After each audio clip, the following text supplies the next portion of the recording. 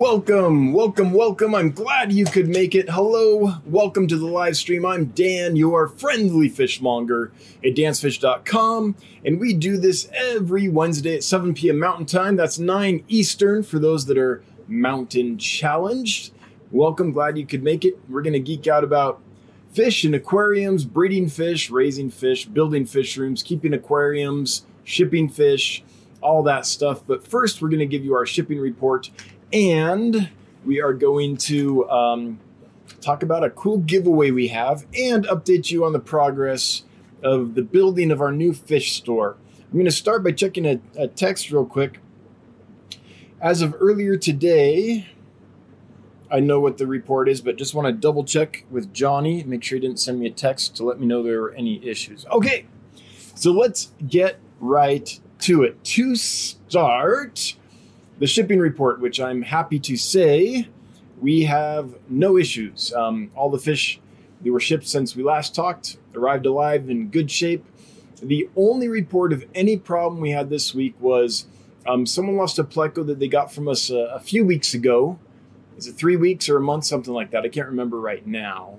But that's far enough away from when it was shipped that we don't usually tally that. But in the name of transparency, I do want to bring that up. Someone did have a loss of a pleco, which is super unfortunate, especially with the price of plecos. I totally get it.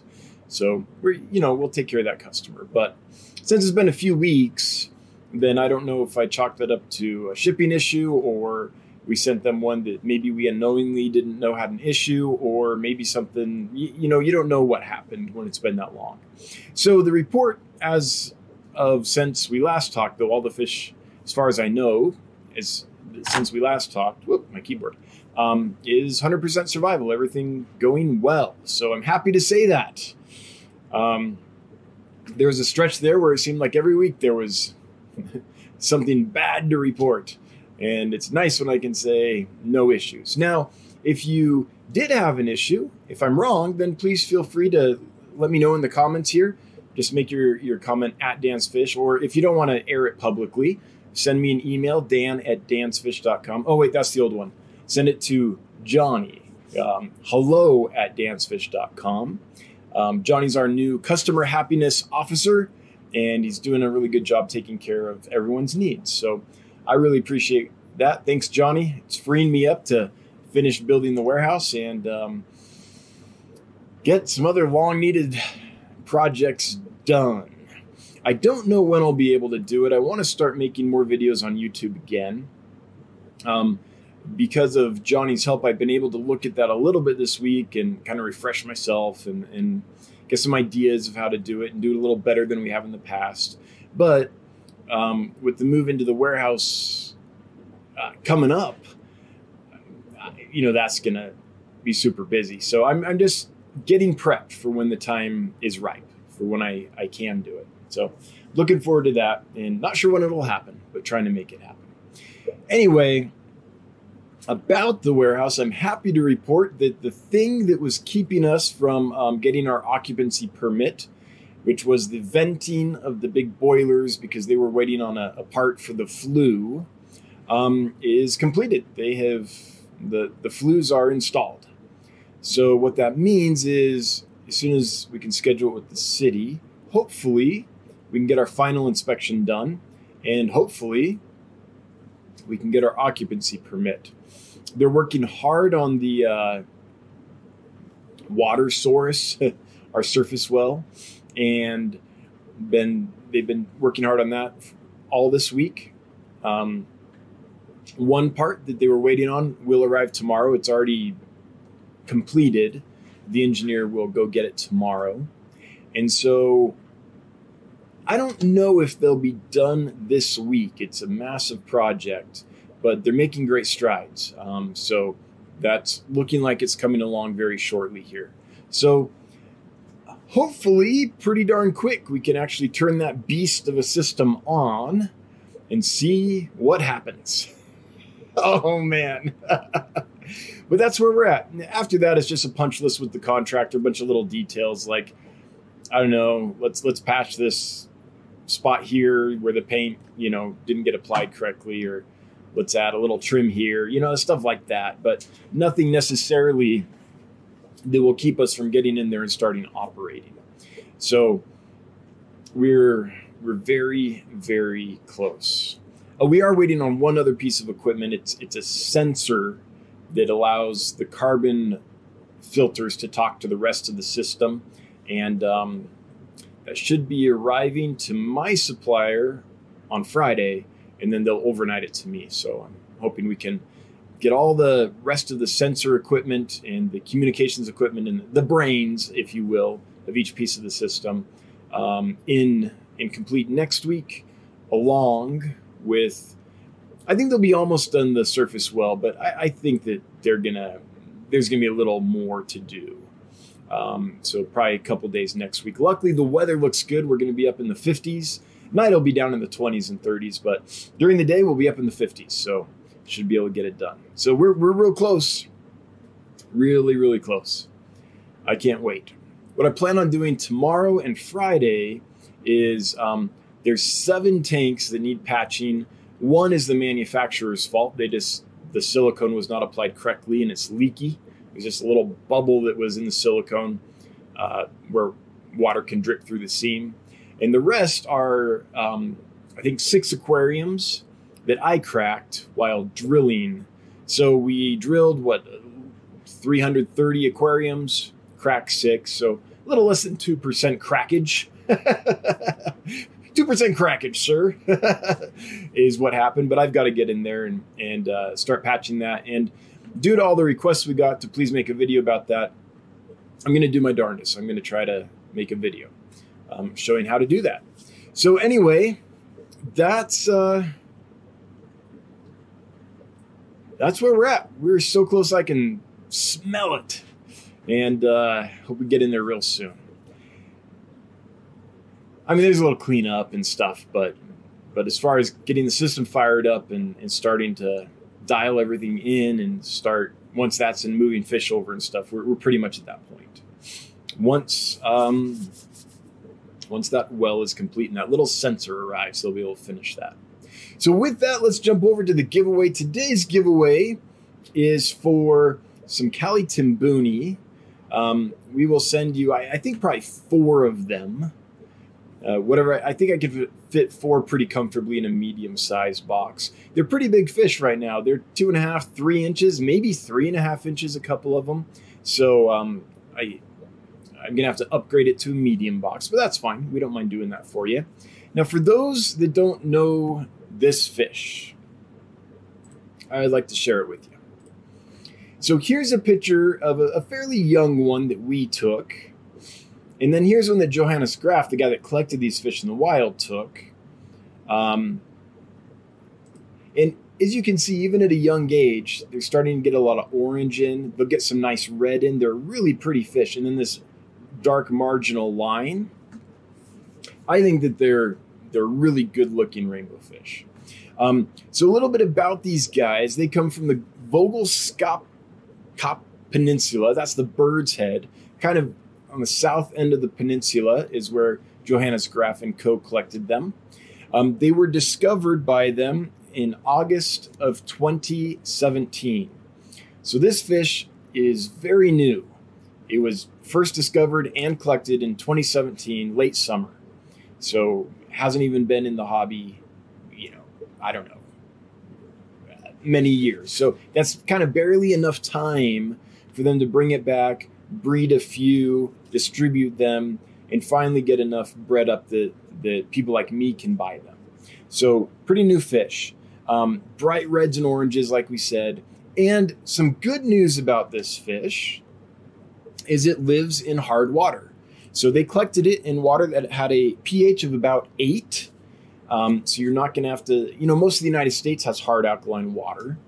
And so there's a lot of concern about taking fish that come from parameters that are very different than our tap water and putting them in the tap water. All right. A lot of people are concerned about that. I'm not necessarily so concerned about that. I think there's ways to make that work, but that's a concern people have. Like, what pH do you have? That's still something you hear all the time. Invalid is, I think, the pH parameter usually is. In this case, it'll help folks feel good to know that in nature, these were collected in water with a pH of 8.0. Pretty hard. The carbonate hardness was 250 ppm. And this all comes from Johannes Graf, the guy that collected them, so he would know. And the total hardness was 360 ppm. So hard alkaline water, just like almost everyone in the United States has. Temperature at collection was around 80 degrees. So, they'll be fine in the mid to upper 70s, maybe low 80s. We keep ours in the mid to upper 70s, and they do great. So that is the Kali Timbuni, and you don't have to wait for these guys to grow up and color in. They are already, like I said, some of them are probably over 3 inches. So we can get you some that look pretty good. Anyway, if you like that, no, one thing I do want to say before I tell people how to enter the giveaway is that, I see Amazon Research Center here. I just want to let you know I haven't forgotten about you. I am, I hate to use the excuse I'm very busy, but I'm so busy right now that all I'm able to focus on is immediate fires that I have to put out and things I have to deal with to get the building finalized and get prepped to move in there and all that. So I'm not ignoring you. I'll get back to you. Don't worry. And I'm sorry for the delay. But if it's not like a customer that needs care right away or something to do with shipping or care of the fish right now or getting the building done, I'm probably not doing it just because of time. Late at night, I'll lay in bed and unwind by watching, refreshing my mind about how to make YouTube videos and stuff. But besides that, it's pretty much a grind. But I haven't forgotten yet. I just want you to know. But anyway, so these are rainbow fish, and they're going to get, I don't know how big exactly Kali Timbuni gets. Hoon Aquatics, what would you say? Or Bentley, do you guys know? Have you seen adults? My guess is maybe around 5 inches, give or take a bit. Would be kind of average for this group of fish. And because of that and their desire to swim rapidly, I would say if you don't have a tank that's 4 feet long, maybe pass on this one. They like to swim and you don't want to crowd them. Now, people do keep them in 40 breeders and stuff. Folks that are trying to breed them might even keep them in a smaller aquarium, at least temporarily, to get eggs from them and things. But I would say long-term forever home, we're looking at something that's at least 4 feet long. Could be a 55, could be a 75, could be a 120, could even be a 33 long. It doesn't have to be massive amount of water volume, but it needs to be long enough that they can get their swim on.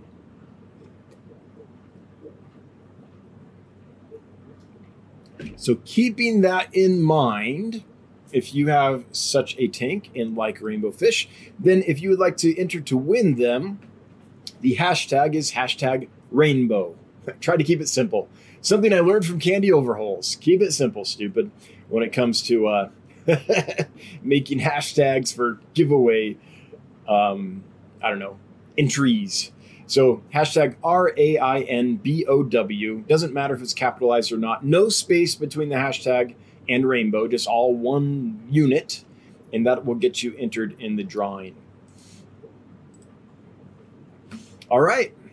A little bit of news for those that are interested in what's going on behind the scenes here is we were not planning on bringing in any more fish until we moved in the warehouse. But we thought that we would for sure be in there and balanced and everything by April 1st. So as we sold out of fish here, we weren't replacing them. We were trying to empty tanks so we could start tearing down tanks and move them over to the warehouse. However, we're not exactly sure when we'll be able to move in the warehouse. So a bit of that is out of our hands. So we've decided to change our strategy a bit and keep working out of here and the warehouse for a little bit. And then once the warehouse is totally stable and all that, move everything and move over as we can. So what that means is all those tanks that we'd emptied out in anticipation to move to the warehouse. And the reason is we were starting to run low on inventory for you guys. We were down to a lot less species than we normally have. And it was going to be at least a few weeks before we could get in the warehouse because we have to get our occupancy permit and the other things we talked about earlier. We're close to that.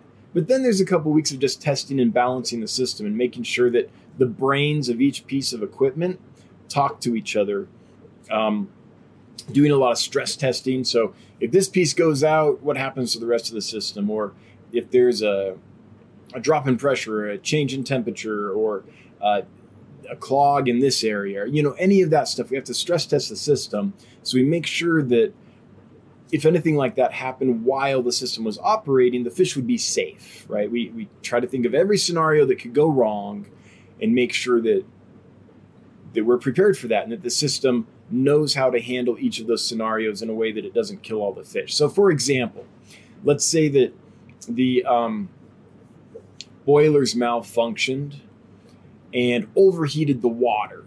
And now we've got super hot water flowing into all the aquariums, which would, cook our fish. How do you make sure that in that scenario, the system stops pumping hot water to the fish, right?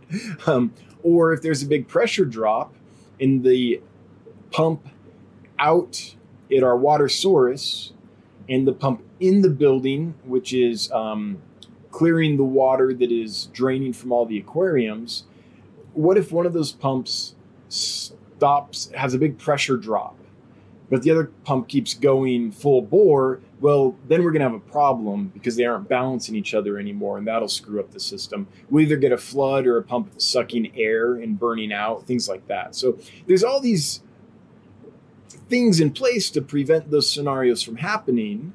Sensors that tell us, okay, when the temperature gets out of whack, if the temperature gets above this amount or below this amount, shut off the system and let Dan know, right? Or if there's a pressure drop or a flow drop or whatever, here's how we react so we don't hurt the fish. But we've got to test all those scenarios and make sure everything is actually working.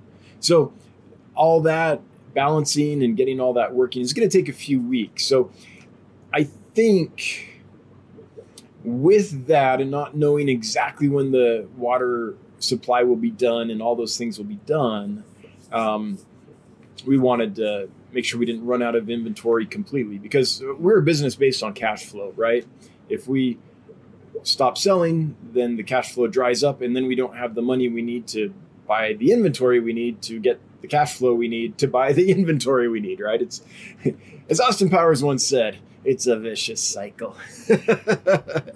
So we went ahead. This is a long-winded way of saying we went ahead and brought in some new fish. They arrived Monday. They're recovering now. Most of them look really, really good.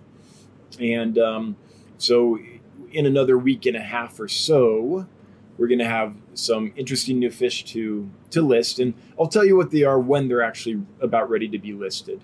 I don't want to, I've learned not to do it too early or things ensue. So anyway, I know that we had said that we're probably not going to do that because we weren't planning on it, but we did end up doing it. So I just wanted to let you know, and I'll let you know what those are a little further on down the road. That's about all I've got. Let's get to questions and comments. If you have a question, or just a comment about, I don't know, aquarium fish, aquarium keeping, breeding, raising, shipping, building a fish room, setting up aquariums, building a fish store, shipping fish, specific species of fish, all that stuff. Please leave it in the chat. If you make it not hashtag, that would probably work too. But if you make it at Dan's Fish, then it'll highlight for me. It'll turn bright orange, just like this one down here. Oh, look what Alexander did. I'll get to that in just a moment. And then I'll know to, look at it and probably read it. And then we can get the party started. So before we do that, I want to thank my moderators for everything they do. They're the ones that make this work. Without them, this would be a mess. Thanks for everything you do. I know a lot of it is behind the scenes, but I see it and I appreciate it. And Yeah, thanks for keeping the gears turning here. Alexander Engelhardt has left a super chat. Thank you so much, Alexander. I really appreciate it. So generous of you. I mean, I don't even know what to say except just thank you. And I mean that sincerely.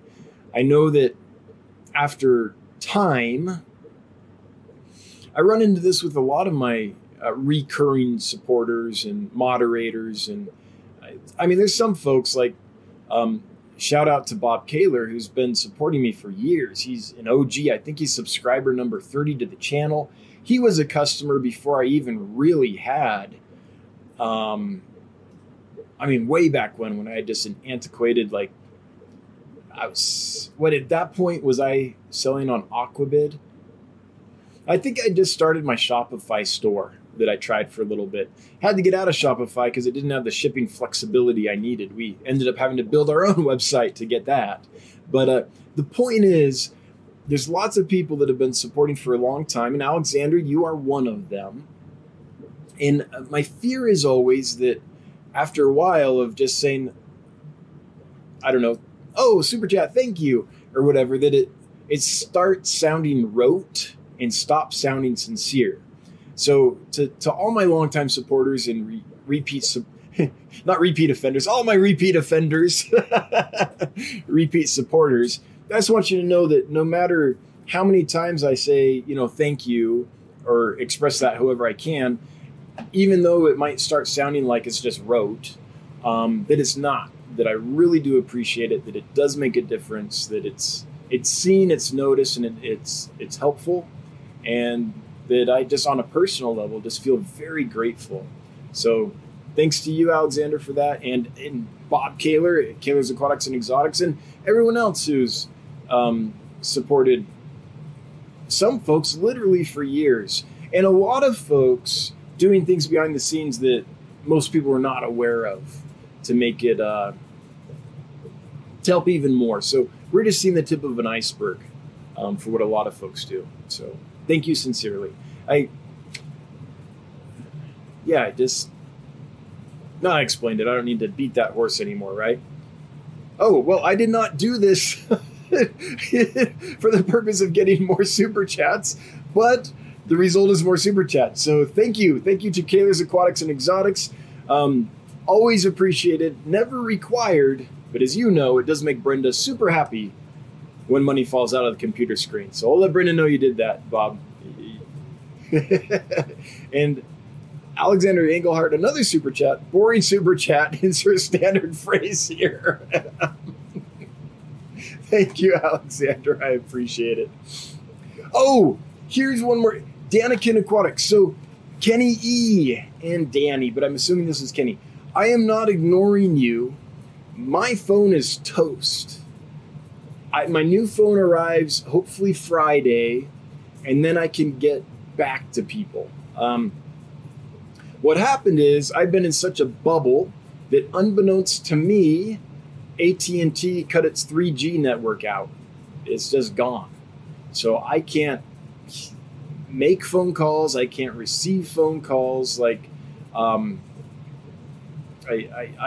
know Danny Ken, I know I owe you an answer. I saw your question a little while ago, but I need to get my phone so I can call you. So I'm so sorry. Anyone that's been trying to get a hold of me for the last week or so, sorry, but I've been living in such a bubble that I did not know that AT&T was going to do that. And I've got a super old phone. It's a Nexus SP, a Hawaii. Is that how you say it? I don't know. That phone's got to be 7 years old. It works great though. So I never got a new one. And then one day I was like, why can't I make a phone call? And I looked into it and was like, oh, that's why I can't make a phone call. So sorry to everyone who's waiting on a phone call. Yeah, I'm ignoring you all. Yes. Amazon Research Center. He's ignoring us all. Yes, yes. Yes, indeed. Right now I am, just because I don't even have the means to respond. Okay. Anyway. Let's get to some fish talk, shall we? Let's talk about fish and aquariums and all that funsy stuff. Oh, I also want to thank everyone who's sending us temperature reports. So when there's been a lot of people that when they receive the box, they check the temperature of the water in the bags in the box, right? And when they tell us how the fish did, they include that. They're telling us, hey, the temperature was this, 70 degrees or whatever it was. And that's really helpful. We're in that time of year again where the temperatures are shifting. Dead of winter, believe it or not, even though it's super, super cold, it makes it a lot easier to decide how to heat a box. Because I know it's cold here, and we look at all the weather. I should show, I can't really show that without. Every order form has the weather printed on it. So this morning, when I printed all the order forms for all the orders going out today, Jonathan, the evil genius who makes all that work, Random Arms, makes it so that the weather forecast for that day is printed on those order forms. So we know when we send you your fish what your weather is going to be for the day that they're going to arrive, right? So today I pulled the fish. Your weather for tomorrow is printed on that order form. In the winter, it's cold here, it's cold there, easy. Put in, depending on the size box, maybe a few different heat packs to keep them warm. But right now, it's shifting. Sometimes it's cold here, but warm where it's being shipped to. Or it's not super cold here. It's in the 50s during the day right now.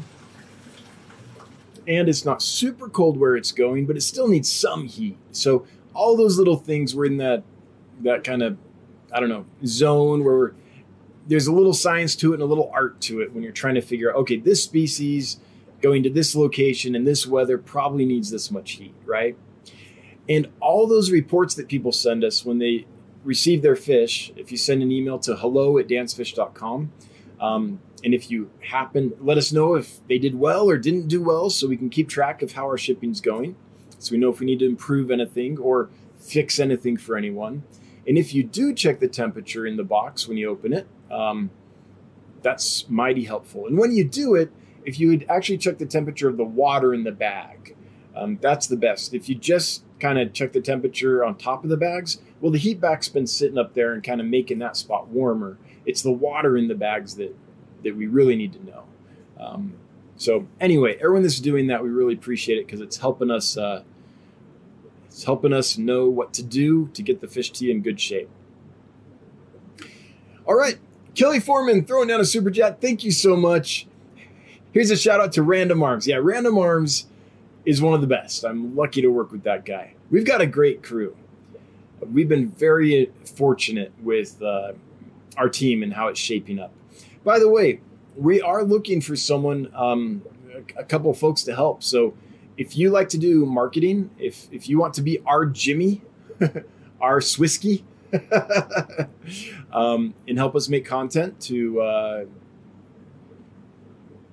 I know it's two things, right? It's keep in touch with our audience. It's to educate folks about fish and share our story. So it's kind of marketing, kind of PR, kind of educate, but just, keep hopefully useful, value-adding content in front of people. I used to make a lot of that, and then I just got so busy that I pretty much just do the live stream now, and maybe a tour sometimes when new imports are ready for sale so you can see what you're getting, stuff like that. But as far as like truly educational content outside of that, I haven't been able to do a lot of that lately. So we're looking for someone to help us do that. Make videos, take pictures, post things on YouTube and other social media channels. So that's one position. And then another thing is we're getting busy. Like we keep breaking our records, even though we're not in the warehouse yet. We're still growing. And so we need someone to help care for the fish, maintain the tanks, help pack the fish so they get to the customers in good shape, all that stuff. We all do all of that, but we're to the point where we need even more. So if you're interested in working with us, if you would send a cover letter and a resume to hello@dansfish.com, we'd be mighty interested and seeing who you are and seeing if we can make beautiful music together. But so far, we have a pretty slow hiring process. We're very particular in who we hire. And at some point before we hire you, we would fly you out here and work together for at least, it's usually about a week, just to make sure that everyone plays in the sandbox well together. Because we don't want to be that company that people dread going to work for. I'm sure we've all had those jobs, right? Where you're scraping yourself off the mattress in the morning, hitting snooze 10 times because you don't want to get out of bed, so you can go to the job that feels toxic, right? And that's what we're trying to avoid. We're trying to work with people who will not only be passionate about what we're trying to do and love fish and love our customers, right? But also who are good people to work with. I have a zero tolerance for jerks policy in my life and in my business, because I feel like that just creates all kinds of toxicity. So the only way to really hire, I feel like, is to actually, we do we read the cover letters and the resumes, and we call a percentage of them and have a discussion. But really it's that week working together. And we try to make sure that it's a week that is busy, so everyone's working hard and trying to get something real done. And that's what we've found to be the best way to kind of get to know if we're good for you and you're good for us. Anyway, Ethan Foster throwing down a super chat. Ethan, thank you so much. It's not letting me read. I don't know if there was a comment attached to that. I apologize. I literally can't read it. It won't let me scroll down far enough. But the super chat is much appreciated. Again, always appreciated, never required. But it's awesome and it's helpful when money falls out of the computer screen onto our laps. Amazon Research Center, great archer fish in the back. I love them. Those are my babies. How long have I had those now? A few years, I think. Yep. True freshwater archer fish. Really, really fun. Fish Central, what's your favorite fish? So I truly don't have one, but the standard answer is Fundulopanchax gardneri.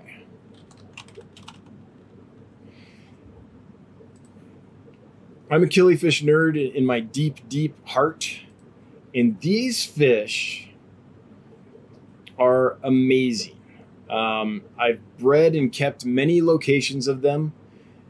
They truly look like this. Like, this is not fake. In fact, I can show you a couple pictures of some that I've had. Let me pull up a file here. I think this will be fun. If not, I apologize. Oh, sorry. That's not plugged in right now, I don't think. Let's see. I think that's all on like a external drive. Yeah. So I don't have those pictures available. I can't show them to you. But anyway, these fish in real life look every bit as good as these. Like, this is not an exaggeration.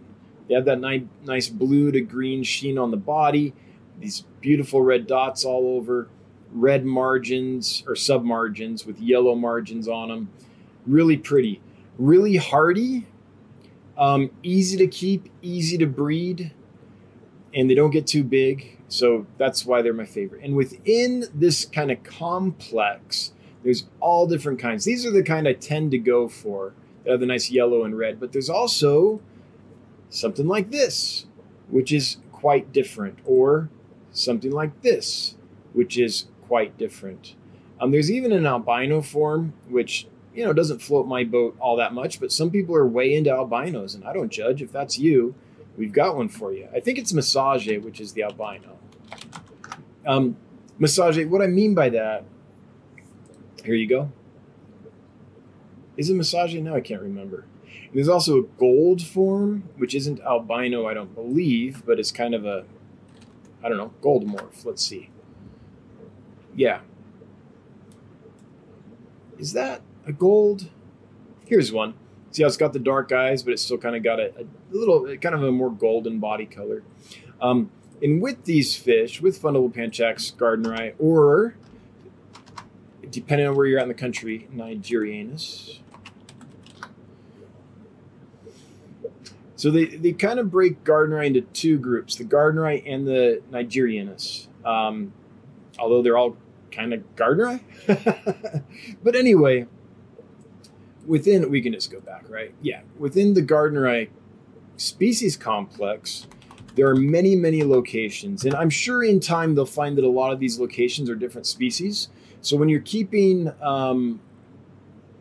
killifish, especially ones that come from many different locations, you want to kind of keep them pure. You don't want to cross locations, because if they ever say, oh, this fish from this location is a different species, then I don't know. The one from Massage is different from the one from McCurdy, let's say. Well, now you have hybrids. Now, some people don't mind hybrids, and I'm not going to weigh in on that. Like, everyone do their own thing. But even without being separate species, just the distinctiveness. What's another one? Biasu is one I like. Biasu, is that how you spell it? Or is it Basua? It might be Basua. Basua? Oh, I can't remember. But anyway, there's many different locations and color patterns and things. So even just keeping this one species or this one group, Gardneri / Nigerianus,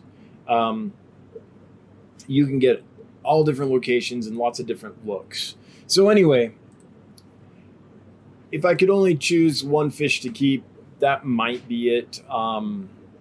They were the first fish I kind of really fell for. First egg layer, I think, that I kind of bred and raised successfully in any kind of meaningful numbers or anything. So that's that's the one. Although I don't know if I could honestly choose, but that's the one that pops into my mind. Partly just for nostalgic reasons, right? When it's, you never forget your first, as they say. Ethan Foster. Oh, there you go. Wow. I should not be able to read chat or the message more often. Then you get more super chats. No, that is not the game. Here's what it's showing me, Ethan. See this? It just shows $2. And I was trying to, it's here. I don't want to do any weirdness to you. I was trying to see if I could read a comment and it wouldn't let me, but I can read this one. So thank you for a second super chat. Message was about temps being right on. Checked temps a couple of times. The water and shipping bags, both times the temp was 74. Amazing. And my L236 RBs already bred. Oh, okay. It's going to happen. It's going to happen. If I'm warning you, it's going to get loud. Turn down your volume. Take out your earbuds. It's going to get loud. 5 appeared so far in the colony tank. That is awesome that the 236 RB line already bred. That's worth a golazo. Ready? Here we go. Golazo!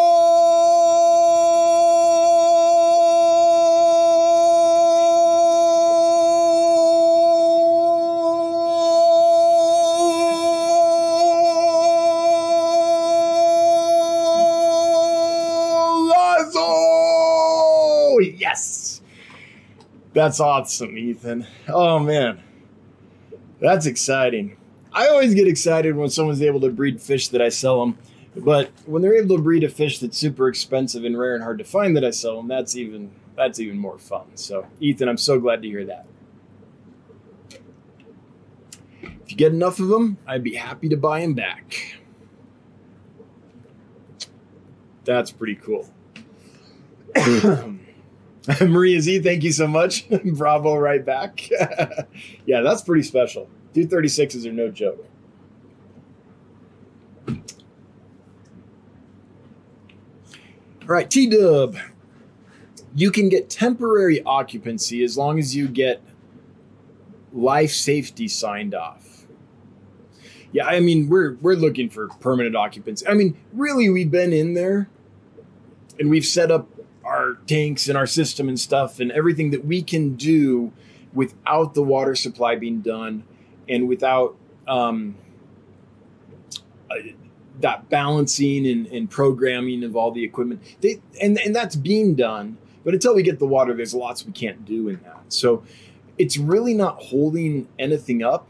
If occupancy takes longer than, okay, so if the water source is done and all the equipment's been stress tested and put through its paces and we're ready to go, and we don't have occupancy at that point, and I think that's going to take a couple weeks because there's a lot of testing and balancing to do. If we don't have occupancy at that point, then it's going to be a big problem because we're ready to rock and roll and we just don't have a permit. So we have to sit out waiting. That'll be super annoying. But we're a couple weeks out from, I think, that point. So having occupancy this week or even by the end of next week would probably suit us just fine. Although we want it sooner than later because you never know what's going to happen. It's nice to get things buttoned up in construction projects. Man, avoid construction if you can. If you can't, I don't know, patience and whiskey might be helpful. It's just Fish Central, what's your favorite fish? Okay, I already got that one. Ira Nelson, getting set up for a shrimp rack. Oh, that sounds exciting. Once the tank's plants are ready, I'll be placing a couple shrimp orders. I look forward to it. Awesome. We look forward to supplying you with some shrimp. Now, we don't have a lot, but the ones that we have are good, and I don't think you're not going to have that fresh imported shrimp problem. Ours have been bred and raised here for, at least a few generations now. And the source, at least of our Blue Dreams, is Rick, a breeder down in Utah who bred them, and we got them from breeders. So they haven't. It's been several generations since any of our shrimp have been imported, which I think is super helpful. And man, I don't think we've had Johnny, Mandy, Random Arms, if you're listening, or any customers that have got shrimp from us, I honestly can't think of a time that anyone's lost any now that I think about it. I think that's a true statement. I don't think anyone's reported that they've lost any shrimp from us. If you have, correct me, or Johnny and Mandy and Random Arms. If I'm forgetting something, let me know. But just off the cuff, yeah, I think that's a true statement. So they should do well for you, Ira. Really mature tank is helpful. In fact, almost necessary. So I would just suggest whatever rack you have set up, get those tanks set up, cycled, and then let them go another couple months to get them nice and mature. A lot of algae and stuff. Make sure you're not going to have any kind of ammonia or nitrite spike, and that everything's stable and you have a real ecosystem going, and then get the shrimp. That would be my best advice for shrimp. And I'm not a big shrimp expert, by the way, but from the times I have kept them over the years, that would be my best advice. Atlanta, is it possible to patch a gap in the silicone of an aquarium seam, or do you have to cut out the entire run of silicone and re-silicone the entire length of the seam? Unfortunately, it's the latter. There's no way to... If you already have silicone there, and in order for the seal to be complete, you would need new silicone to seal with the old silicone. It doesn't happen. Old silicone and new silicone just do not seal together. It's too bad. So unfortunately, if you have to put new silicone to a point where it has to bond with old silicone, then you have to take out the entire thing, all the seams of the entire tank. Now, not in between the glass necessarily, but all the bits that you can see that are inside the tank. You have to get all that out and reseal it all. I know it's a pain. I'm going to be doing a bunch of it tomorrow. And I believe I do have a video of when I had to patch one of the 75 gallons that I broke down here. That goes through that whole thing. Mods, if I do, I think I do on the channel. It's been a while. It would be when I was first setting up the basement. So I don't know, is that 3 years now or more? But I think I remember making that video.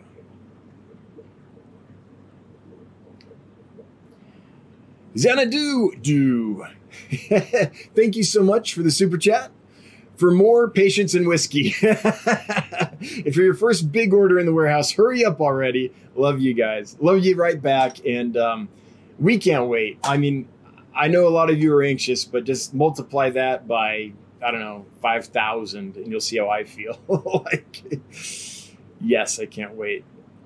Okay, Crowntail Halfman, what's the carry requirements for the rainbows in the giveaway? Rainbow fish don't have, as far as I have ever found, at least not these. I'm sure there's a few edge case species, but none of the rainbow fish that I carry have what I would call super special requirements. They're not picky about their food, although one thing about food is you don't want to feed them anything real big. You want it to be small and easy to swallow. You don't want to feed big pellets or anything jagged or sharp. Frozen food's fine. If you do feed a large food item, you have to make sure it's so large they can't get it in their mouth and they have to like pick at it, like a chunk of rapashi or something like that, right? That would be fine if it's big enough that they can't get it in their mouth. But you want to avoid hard foods that they can get in their mouth. And I've seen them like tear their throat when they do that. So I'm not sure exactly why they do that, but I found it best to avoid. I do feed pellets to my rainbows, but they're nano pellets. They're extreme nano pellets. They're very small. Feeding larger stuff can be a problem.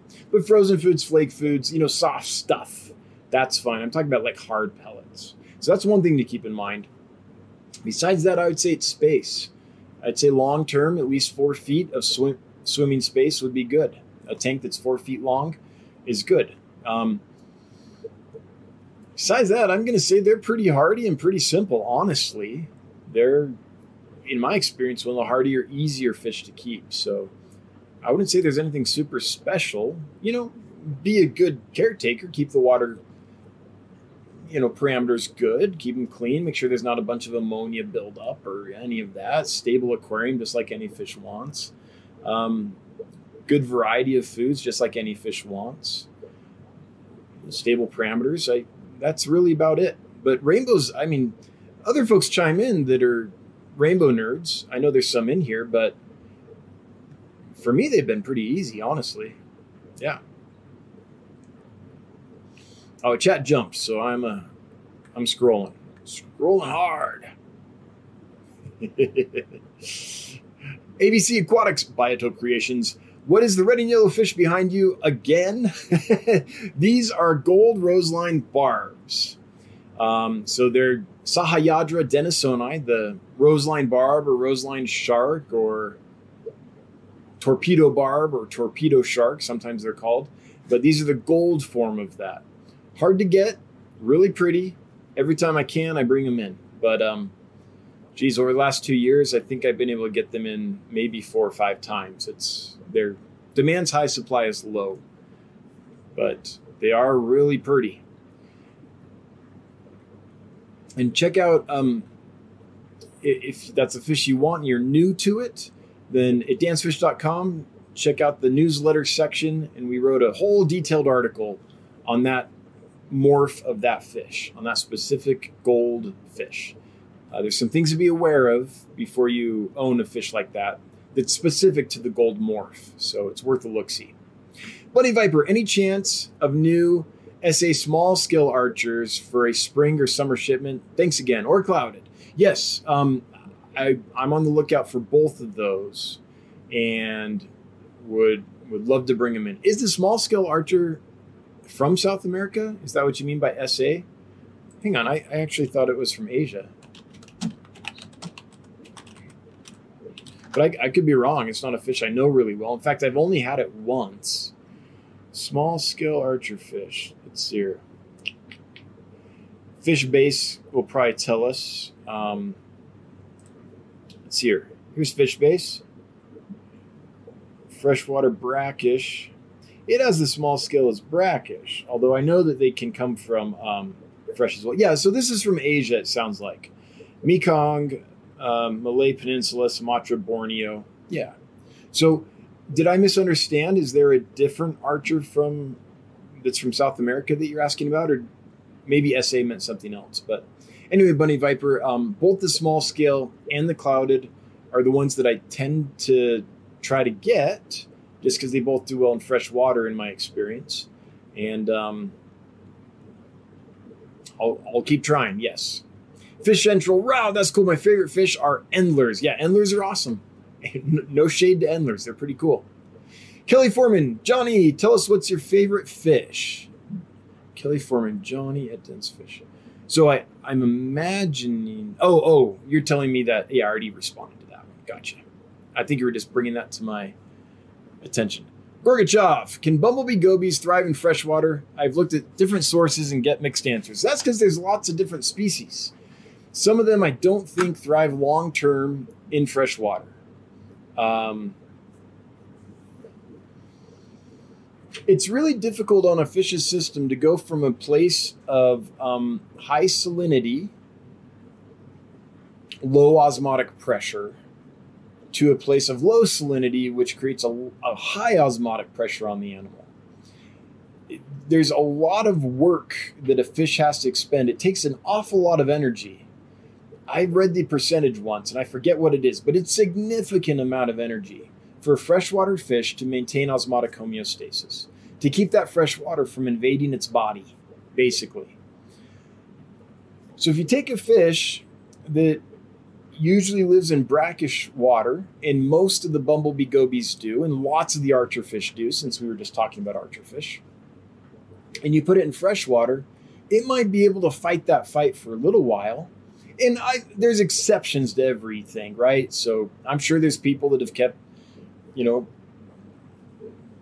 what is it? Bumblebee gobies. Is that brachio? I forget, but the most common one, is it Doria or Dar, something like that. Anyway, the common one that we find with bold, I'll show you in a second. If we take a brackish water bumblebee goby, and most of them are, and put it in fresh water, it can expend that energy for a while, but over time, it's probably going to wear the fish down. And that energy it's expending for that, it's not going to be able to expend on, say, keeping its immune system primed. So you can run into issues there. So I would say that's the main issue long term. Now let's look at these.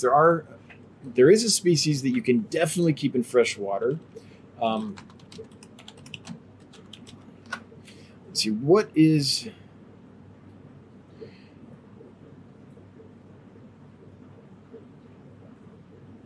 the one? Is it Dorier? Okay. I've got to find this here. Brachygobius. There it is. Dory. Yeah, like Dory. So this is, now there's many species, but this is one that is common, or ones that look like this are really common, right? The Dorier, where you have these really delineated black and yellow sections on the body. Now there is one that does come from pure fresh water, even in nature, and that's Xanthomelis, right here. So it looks a little different. It's more of a mottled pattern, right? You don't have that clear-cut bold black stripe, bold yellow, bold black, bold yellow, right? You've got, oh, here's a picture of one that we had recently. It does have this bold black stripe, but see all this mottling in between? That's the Xanthomelis. So that species is pure freshwater. This one is not. This is labeled Xanthomelis, but I can almost guarantee you this is not. This is Dorier or one of those types. So the answer is there are some freshwater goby species, bumblebee goby species, but most aren't. So I would look for Brachiogobus xanthomelis. But again, there's exceptions to everything. The banded archerfish is one that is brackish water, right? And won't do well long-term in fresh water, right? Except for there are populations in the wild that are locked in habitats that are very soft and very acidic. And they live there naturally in the wild and reproduce and all that stuff. So there's exceptions to everything. But by and large, I would say get the species that naturally lives in fresh water, and you'll probably be okay. So Gorgachev, because there's so many different bumblebee goby species that come from so many different habitats, but most do come from brackish water or, tidal zone type areas, then that's why you're getting so many different answers. All right, Fish Central. How do I care for killifish? The main way to be successful caring for killifish is to have a tight-fitting lid because they jump like cray-cray. I just said cray-cray. Jeez. That's so like last decade, Dad. They're crazy good at jumping. Like, I once had some killifish in a 10-gallon aquarium. I thought they'd be okay because there was literally like maybe 2 inches of water in the thing. Nope, they jumped out. They cleared that. What is that? 10 inches. That would be 10-inch jump if I'm remembering right. Isn't a 10-gallon a foot tall? Whatever. They jumped really high. So tight-fitting lid is the main thing. Besides that, there's so many different species of killifish that it would be hard to give you a single answer. But in general, if you can keep a platy or a guppy or something in a tank successfully, you can probably keep a killifish.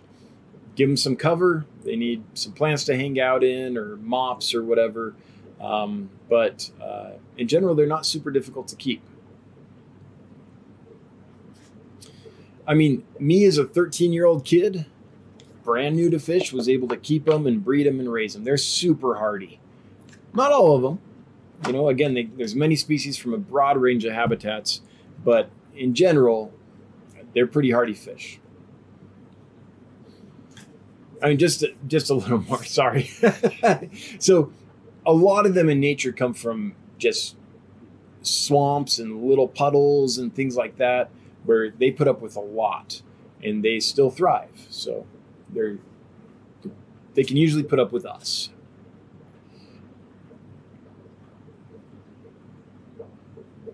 Amazon Research Center, do you ever bring in wild caught fish? I do. I don't have any problem with wild caught fish as long as they're sustainably collected. And I believe from what I've read, and I've read on it pretty extensively, that almost all of the fish that are wild caught are done in a sustainable manner.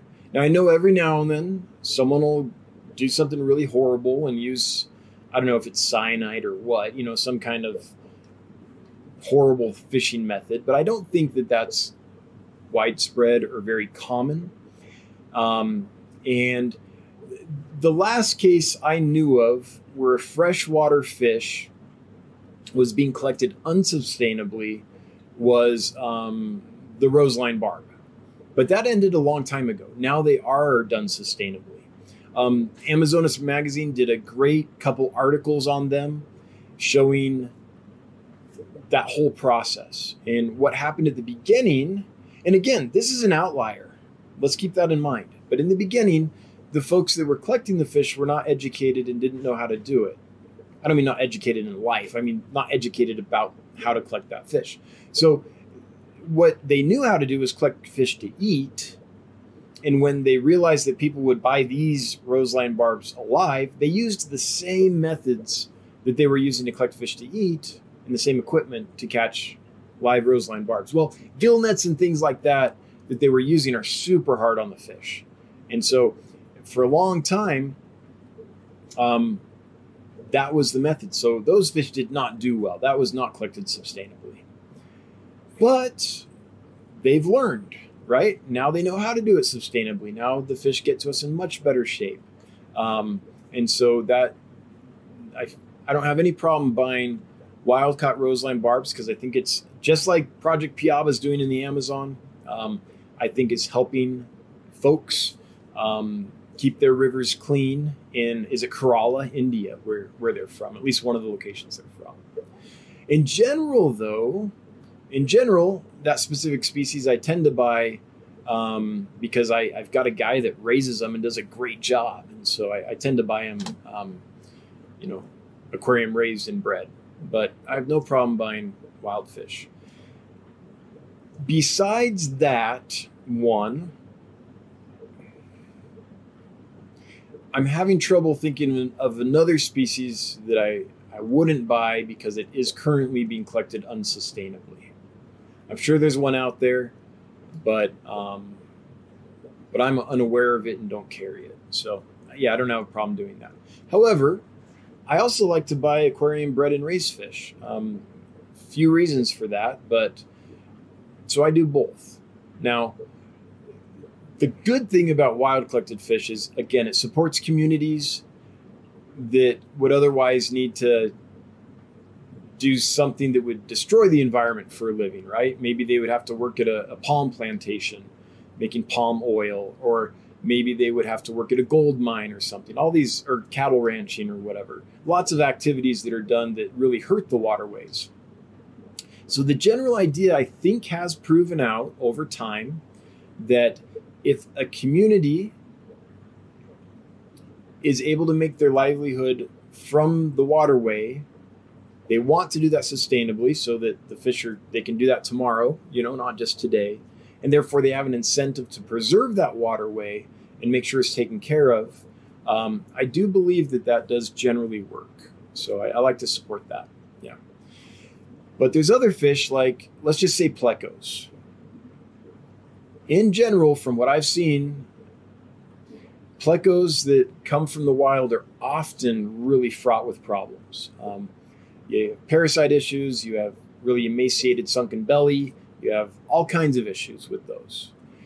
What I found is if I buy from a breeder, and I've got, a few breeders that I really trust, and they're raised in aquariums, I don't have all those issues, and they really thrive for my customers.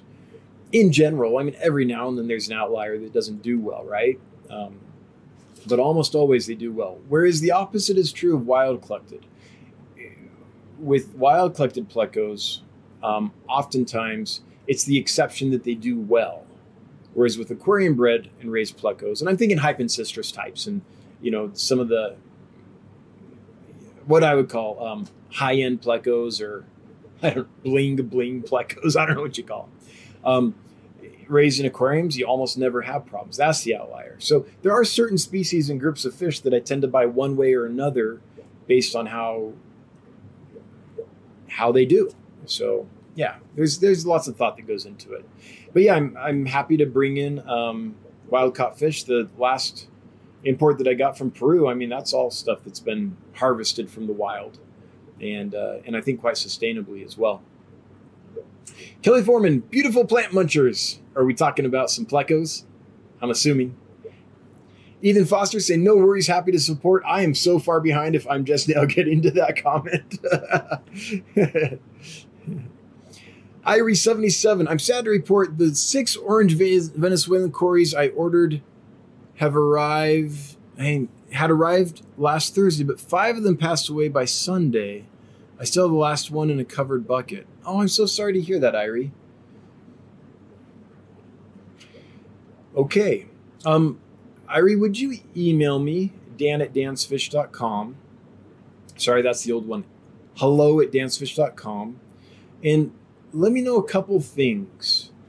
One is, how long's the aquarium been set up? How long has it had other fish in it? And if you could do a general kind of testing panel for ammonia nitrate, nitrite, well, that's the wrong order. Ammonia nitrite, nitrate, temperature, and any other thoughts, then what I would like to do, if we can, what I usually do in a case like this is try to pinpoint if we can find what happened. And then if we can find that and can fix that, then I'll resend you some of those cories to try again. This is usually successful, but we have to be able to pinpoint the problem first so we can fix it. Otherwise, we're just repeating the issue again and again and again. On a fish like that, where we've had them for a long time and we've sent hundreds out, and I think that's true. I want to get you from you, Rick. I think it was a couple hundred at least, and almost never have any issues. When a batch doesn't do well, then my inclination is to think, ooh, maybe there's something going on we could fix so that we could resend and they will do well. Now, I want to be very clear here that there is no customer blaming here. I'm not blaming you, Irie77. It could be that something happened in shipping. I don't know what, but they got put in the hot sun or in a sunny window or something, and they had heat packs in there. And so even though it was cold, they somehow got extra warm. Like, there's many things that could have happened. But in general, in a case like this, we try to do everything we can to see if there's something that we could fix, so that we can resend and won't have the issue. Sometimes we can't find it, in which case we often ask, is there another tank that you have that's been set up long term that we could try them in? And usually that works out. So let's start that conversation. If you'd email me, hello@dansfish.com, we can try to figure out what's going on. And I'm so sorry you had that experience. I know what that feels like, and I'm sorry it happened to you. Fantastic Freaks throwing down a super chat. Thank you so much. Cha-ching. And for the thumbs up. Appreciate it. I'm backwards. There we go. And if you left a comment, Fantastic Freaks, I'm sorry. It won't let me read it. So if you did, I'm sorry. All right. Fish Central. He scared me for a second. Oh, did we just go Lasso? Yeah. Oh, wow. Okay, let's go. We're behind. Johnson Howard. My Chilothrina fasciata Clearwater Creek breed constantly, but the other rainbows gobble them up. Thinking of setting up a breeding tank for them. Yes, that's par for the course for rainbows. Often they'll spawn a lot, but usually the fry are eaten. And it might not be the other rainbows. It could be the Clearwater Creeks themselves doing it too. So one, you can set up another tank, put them in it for a couple weeks or so, and then take them out, and you'll probably have a bunch of babies appear. That's one way to do it. Or you can put a spawning mop in their tank, and once it's full of eggs, move the mop with the eggs and put that in another tank, and they can hatch in there. But you usually do need to remove the babies from the parents. Now, not always.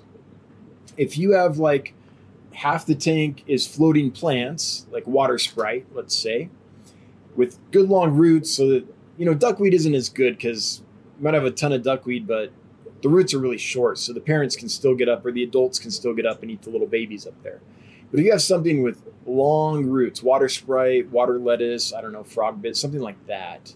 I like water sprite because it's super easy.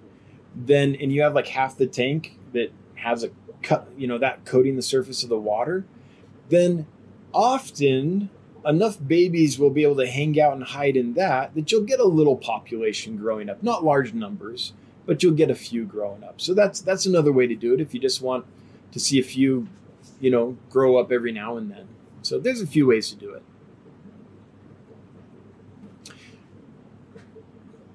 Okay, Killers Aquatics and Exotics. Just an update on Chattanooga Ed. His heart surgery was canceled today. They did do another heart catheterization. He's doing well. Thanks for letting us know, Killers Aquatics and Exotics. Miss Ed, hope he recovers quickly. If you guys don't know Chattanooga Ed, he's been I guess you'd call it rock solid member of the Fish Fam for a long time. A real supporter of the community that does a lot to help folks out. And so my best thoughts out to you, Ed.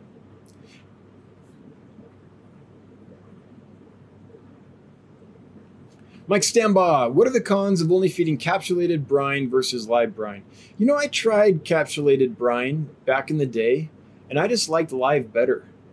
There's a lot of fish that, the nice thing about it is it moves, right? That jerky swimming motion, that triggers a lot of fish to have a real good feeding response. So that's what I liked about it. Now, one thing though, is if you have fish that are dedicated, say, surface feeders,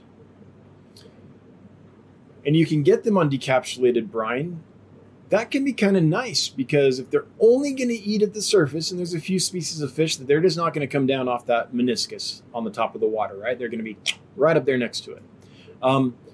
If you feed baby brine shrimp, they tend to swim around in the middle of the water column. They will go up top as well and get eaten, but a lot of them will hang out in the middle or the bottom or whatever, and so the fish are not able to eat all the food. Whereas decapsulated brine shrimp eggs might float longer and be a better option for pure surface eaters.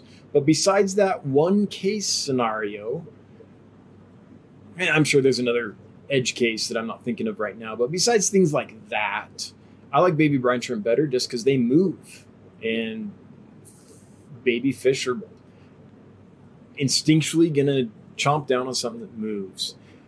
Also, they live for a darn long time in my experience in freshwater, and so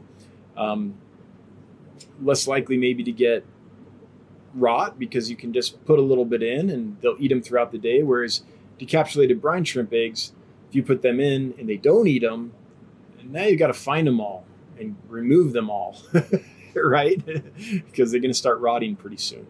I mean, eventually, not like immediately, but that's my thoughts on that. Okay, I'm scrolling because chat jumped. We're at 8:11. Okay, the next one I can see, chat cut off a lot of these. I'm sorry, folks. If you listed a question or comment and it was above the one I'm about to read, and I didn't read it or get to it, it's because chat jumped and I can't see it. So feel free to post it again if you want. We've got, 18 minutes. There's a chance we'll be able to get to it. New Mexico Aquatics. Hiya, little Bobby. Do you have experience keeping any rainbows in the 60s during the winter? No, I wasn't born in the 60s, little Bobby. Sorry. See what I did there? No, I've not kept them that low.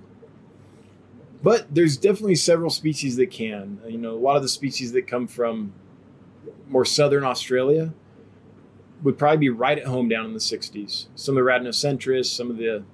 Well, I'd have to look at a map so I don't mistakenly say the name of a species that's actually, from a little more north than I'm thinking it is. But yes, there's a whole group of rainbows that are naturally in cool water during the winters in their native habitat in Australia.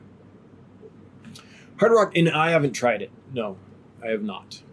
Hard Rock tanks. What size quarantine tank would I need for 3 Amazon puffers?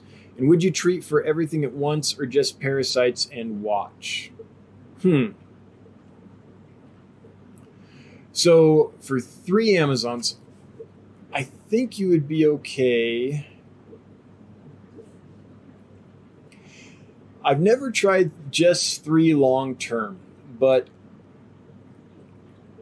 I know Candy Overholes had a small group. It was maybe 3, maybe 4, 2, 3, or 4, something like that. And they did just fine. If I remember correctly, they were in a 125-gallon tank. So much like the one behind me, so like a 6-foot long tank. And they did good. Now, they might have done just as well as in a 75-gallon or 55-gallon, but I don't know that for sure because that's not what I observed. I observed them in a larger tank. So hard for me to say for sure. A lot of the reason I'm kind of hedging on this is there's a lot of fish that we call community fish that are, but not necessarily in small groups. Like Amazon puffers are definitely a community puffer that can live with its own kind. But probably in larger groups is better. Often when you take these community fish like these and keep them in smaller numbers, then you stop having the proper social structure.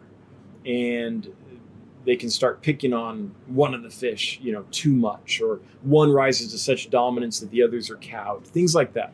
This happens with lots of fish that are community fish, but in nature, in much larger aggregations. And so their social structure is not tuned to very small groups.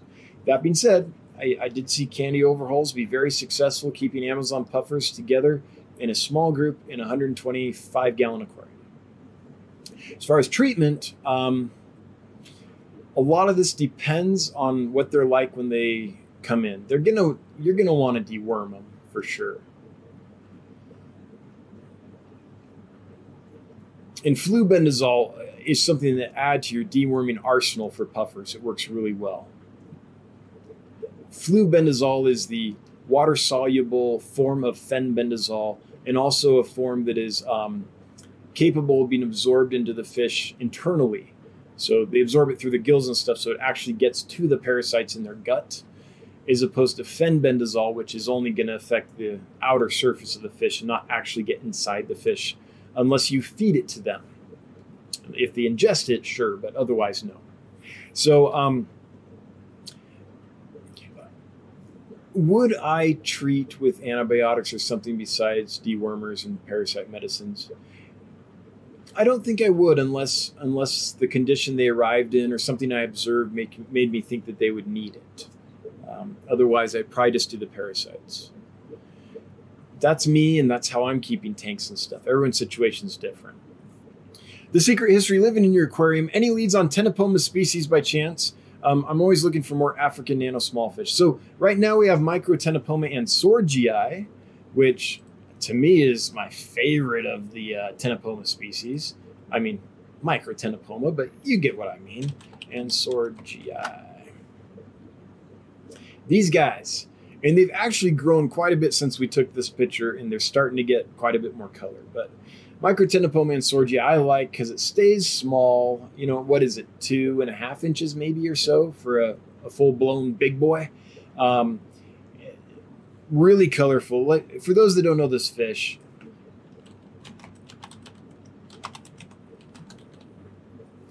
to me it's the most colorful of the Ctenopoma types.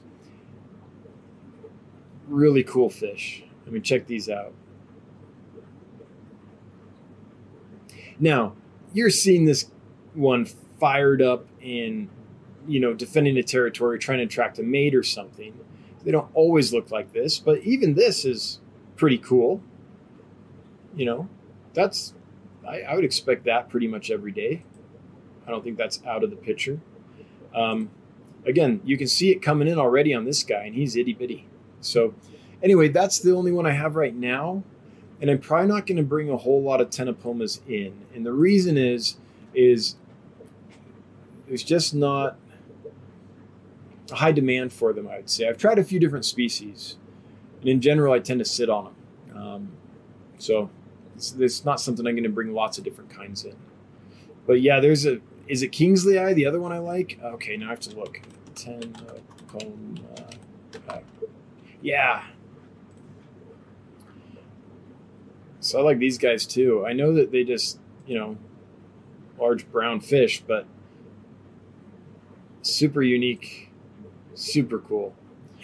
I think they're neat. I really like Ctenopomas myself, Alex, but the market is not proven out. So I'll get some every now and then, but nothing. I'm probably not going to get like 10 at a time or something. Alter Ego Aquatics. I've got one clouded archer that I love and really want to give him some buddies. Hope I can soon. Hope you can soon too. If you do, be aware that you'll probably need to treat it cichlid style, whereas that guy's probably got his established territory. And if you just put one in, it's probably going to get picked on. So how I would do that, if you have the space, is I would introduce like, I don't know, 5 or 6 new ones all at once, and maybe keep the established one in a net or separated somehow for the first couple days, and then let him out. What you don't want to do is have a fish that's all established in the tank, put one more in there, and then just have him like go aggro on it, right? So that's how I would introduce archers. Even though they aren't known as like necessarily an aggro fish, they definitely have a hierarchy. And I'd have one or a group is how I would do them, especially if one's already established. Sandy Docty, I took your advice and put an Anubias in my scud tank that was covered in BBA. 2 days later, it was all cleared up. Yes, they are the best. The only problem to watch out for with scuds is if you leave the plant in too long, the algae gets eaten and now they start wanting to eat the plant. Anubias are pretty tough though, so I'm glad to hear that it worked out for you. That's awesome. Every now and then I get one right, folks. Every now and then. Bling Bling Plecos. Who's that? Kenneth Young? Yeah. What did someone describe them as? Placost too much. Instead of Placostomus, the Placost too much. Placost too much. Orange cones. Any chance of Batis in the future? Absolutely. Yes. As soon as I can find a good group and, you know, have the space, yes. I like Batis quite a lot. The only real limitation I've found to keeping Batis is that they want frozen and live foods. They're, in my experience, not going to transition well to flakes or pellets or things like that.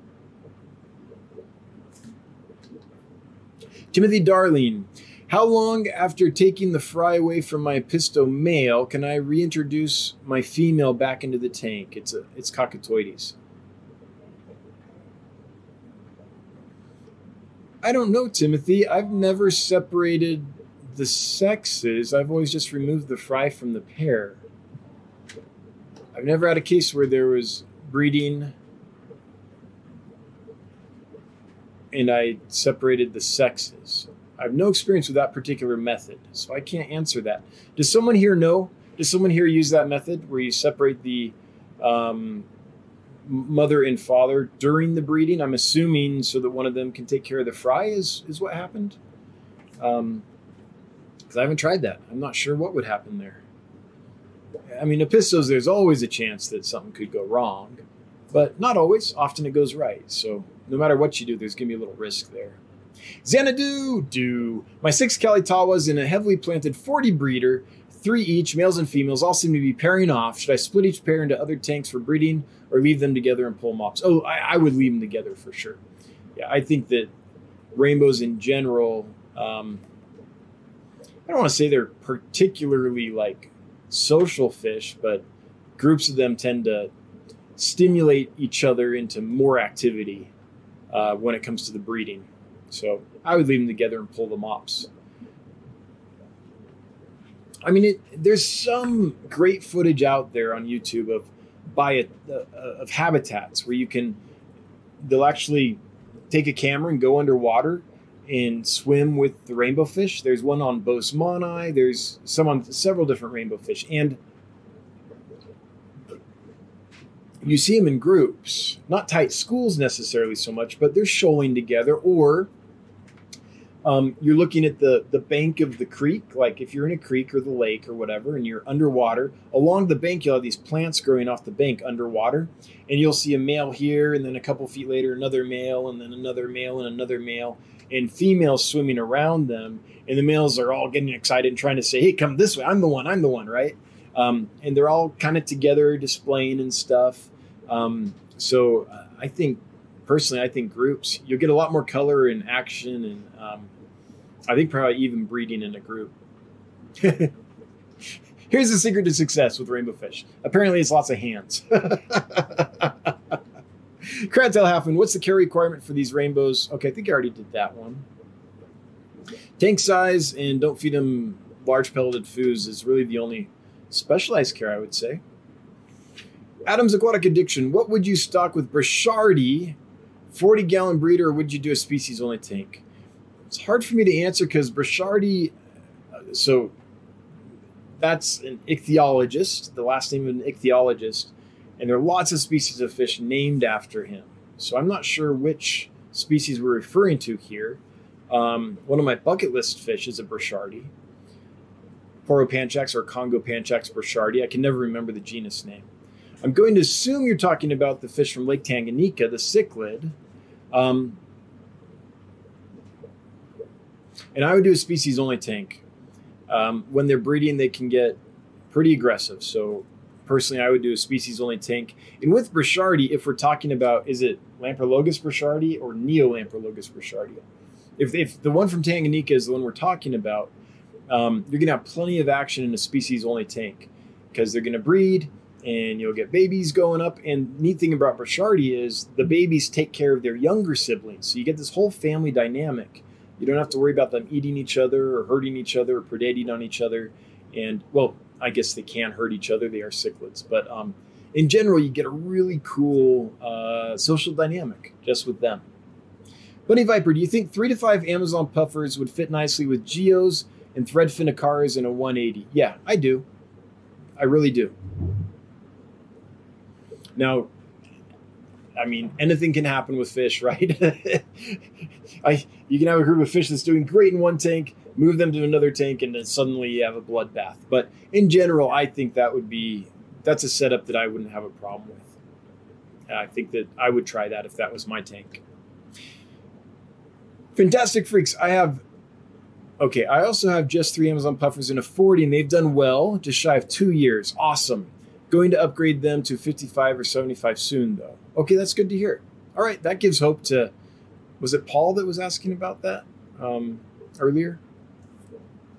Let's see here. Who else chimed in about that? I'm curious. Ugly Casanova, great name. That's hilarious. I love that name. I have 4 in my 65-gallon still, roughly 2 inches, and they're happy for the time being, but I'm looking to add to the shoal with a larger tank. I assume we're talking about Amazon puffers there.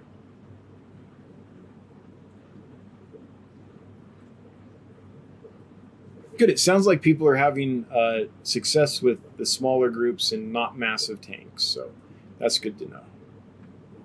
If those indeed were talking about Amazon puffers, I think they were, but I have no way of knowing for sure. Maria Z, why don't more people recommend potassium permanganate? It's probably because they don't like everything being stained purple. Not quite sure, but yeah, potassium permanganate can be very effective. It's an oxidizer. So think in the veins of like, I don't know, bleach or methylene blue or hydrogen peroxide, something like that. I know one gentleman that imports really rare, hard to find stuff. Altum Angels, really delicate stuff. Well, that's just one example. Altum Angels and lots of other stuff from the wild. And he swears by it. His treatment when he gets new fish involves potassium permanganate, and he has great success with it. So for him, it's obviously working well. I think it's a good one to use. I personally, I find that hydrogen peroxide works pretty well for what I need, but I don't think there's anything wrong with potassium permanganate, and I know a lot of people that are very successful with it. But I imagine just because of the purple staining is the main reason folks don't always use it. Yeah, that would be my guess. Or don't prefer it maybe over other options. All right, we've got to do a giveaway. First, though, Xanadu. I have an awesome video of 2 Kalitawa males spinning around each other in a tight circle. So awesome. I need to just post it, I guess. Yes, I want to see that. I want to see how the little guys are growing, for sure. Thanks for the super chat. And please post it. I would love to look at that. All right, let's do the giveaway. So this is for, I think, at least 4 Melanotaenia calitimbuni, not Kalitawa. I got confused earlier. Calitimbuni. We have 160 eligible entries, and the winner is Kevin Voigt. You have potentially won some awesome rainbow fish. You have about two minutes to leave a comment and claim your winnings, because you do have to be present, and you do have to, acknowledge that that you're here for the drawing to win. Is Flapping Hands your new nickname? I think it's Loose Wrists. Loose Wrists is my nickname. It's so hot in here, Orange Cones. Ira Nelson, is there a downside to using a pond canister on a large aquarium? Not that I know of. I think that would work just fine. I don't know much about pond filters, though, so I couldn't tell you which ones to use, or this one leaks more than that one, or any of that, but I can't think of a reason you couldn't do that. Alter Ego Aquatics, can do. I put him in a breeder tank thing while the others got introduced. Yeah, I can put him in we're talking about the Archer. I think that would be one of the safest ways to do it. Kevin Voigt is here. Kevin, congratulations. You have won a group of Melanotaenia calitimbuni. Pretty darn new rainbow fish to the hobby. It was only discovered and collected back in 2017 by Johannes Graf and co. So happy to pass some of those on to you to play with. Please send us an email, hello@dansfish.com, with your first name, last name, and mailing address included in the email. Let us know you're the winner, and we'll get those out to you. And I would assume next week. We'll just have to email to, get that set up. So congratulations to Kevin. With that, we're at time. It's 8:30, so we're going to go here. I want to thank everyone for being here. Thanks for... So for me, I've talked about this, but not in a long, long time. where I grew up, there were a lot of aquarium fish clubs. We had the Sacramento Aquarium Society. We had the Bay Area Killifish Association. We had lots of different places you could go, lots of different hobbyists you could geek out with. And I grew up on that as a kid. My fish godfather, Jim Forche, and godmother, Agnes Forche, would go to all these meetings. So they would, give me a ride and take me all around and kind of mentor me. And I really miss that. I miss hanging out with fish geeks and going to fish club meetings and seeing the people, seeing the fish and all that. Since I moved out here to Wyoming, as you can imagine, in a state of, about 500,000 people in the entire state, living in a town of around 18,000, that's 6 hours from the nearest big city, which would be Denver. There's not a lot of fish clubs here. There's a small community of folks here that keep fish, but you don't have all these clubs you can visit. So what this does for me every week is gives me it's not quite the same, but it's the same kind of thing, I guess. It's the ability to hang out with fish nerds and geek out about fish. Not quite the same as being in person in a club meeting and bidding on stuff and catching up and shooting the fish poop, and all that. But still, it's what I've got, and I really appreciate it. So thanks for being here. Thanks for geeking out with me. We'll be back same time next week, same bat channel. But before I go, same bat time, same bat channel. That's how you say that. But before I go, I want to thank my moderators because they do an amazing job, and they do it voluntarily. And they show up every week and do it week after week, which I find amazing and I'm so grateful for. Everyone that threw money at us, thanks for the super chats. Always appreciated, never required, but we are a startup company. And at this stage, every little bit of cash does help and is put to good use, trust me. Let's hear. Where next? Oh, everyone that left a question or comment, thanks for participating and making this lively and fun. Everyone lurking, I get it. Hail the Lurker Nation. Everyone watching on the replay, thanks for watching. Hello from the future.